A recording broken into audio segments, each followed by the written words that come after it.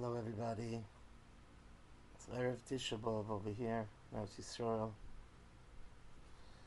Erev Tisha B'Av 5,783 years from Bria Ha'olam.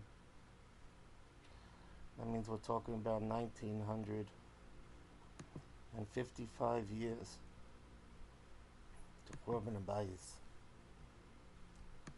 Very painful to think that we're going to have to be fasting tonight after so many tefillos, so much davening, so much praying. We still seem not to be able to get it right. The Marit writes that the Iker of the Avelus is not only on the destruction of the temple, but on the fact that we caused it. Eini oilala nafshi. My pain is with my soul, because I know that it's my soul that caused it. Mikol b'nois iri, much more than the damage that all our neighbors did to us in the exile. The pain is from the fact that we caused it. And we daven, and we daven, and we daven. And HaKadosh Baruch Hu listens to our tefillos. It says in this week's parsha, Ki mi goy godel asher lo yelikim kroivim elov, Kashem Elokeinu b'chol koreinu elov. There's no nation that HaKadosh Baruch Hu turns to, and whenever they turn to Him, He's close to them.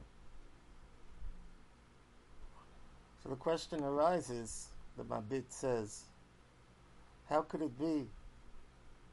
We're davening for the Geula, we're davening for Yeshua, thousands of years, and our tefillos are not accepted. How are we to understand it? All the there were never Jews that were good enough that their tefillah should be accepted. So he says, first of all, we need to know that when a Jew davens, he fulfilled a tremendous mitzvah saseh just by the fact that he knows that there's no one that can fulfill his needs other than the Bari Olam, especially when it comes to something as great as the concept of redemption of the Jewish people. But then he says another concept, and he says that there's a certain amount of tefillos that have to be davened in order for the Geula to come. And when that time will come, so all the tefillos of all the generations are going to be mitzdaref, and they will bring the Geula. So indeed, tefillos from yesteryear are also going to be just as important as the tefillos of the time that the Beis HaMikdash is rebuilt. I think if so, that there's room to pay attention and to try to strengthen ourselves in the following halacha. The Gemara says in Brachos, Amar Bar Chanina, Imro Odom Shispalel, if a person davens, V'loi nene, and he doesn't feel that he was answered, Yachzor v'yispalel, he should daven again. Shenema kavel Hashem chazak, v'yametz libecha v'kavel Hashem. You daven one time and you're not answered, daven again. And the Vilna Gaon says that Yachzor v'yispalel is chazoras hashatz. And the Bes Yosef brings the Rabbeinu Yoina that says ha'oyne omein achar kol brocha. If you answer Amen on every bracha of Shemona Esrei, Chazoros Hashatz, Harei hu kamispalel shtei pa'amim, is as if you daven twice. It's another Shemona Esrei. It's another davening. And if we learned now that the Mabit says that there's a certain amount of tefillos that HaKadosh Baruch Hu is waiting to hear from us, as far as the Beis HaMikdash being rebuilt, if we listen to the Chazoros Hashatz, and we pay attention, and we are mitzvah by answering Amen, that counts for us for another tefillah. The Ben Ish Chai says that even though the simple meaning of the Chazoros Hashatz is that we need it in order to be moitzi, someone that can't daven himself, he says the real reason, he says, it is al pi sod, al pi Kabbalah, and the pshat in this din is as follows.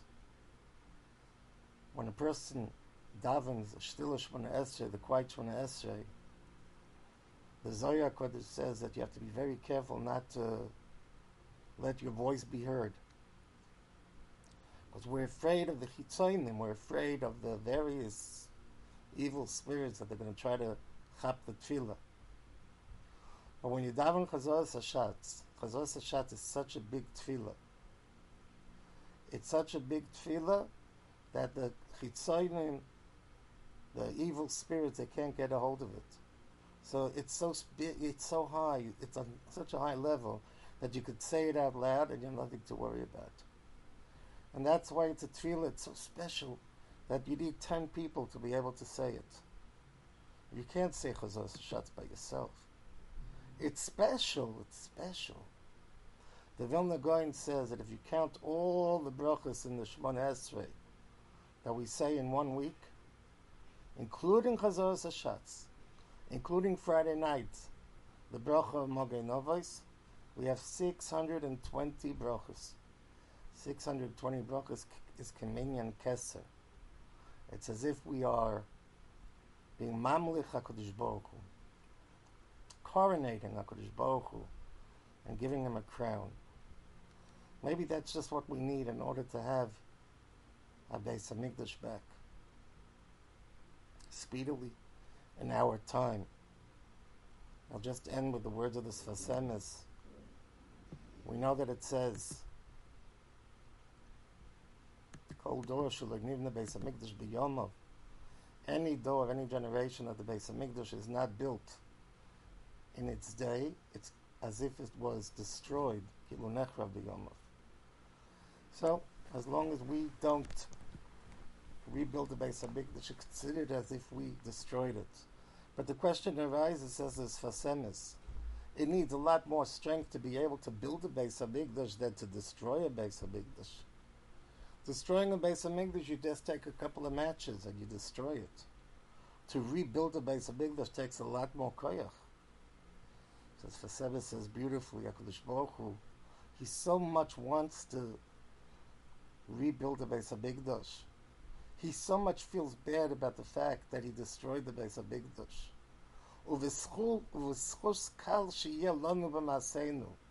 And if we'll just have a little bit of a schus, a little bit of a merit in our deeds, the equivalent of lighting a match, that would be enough.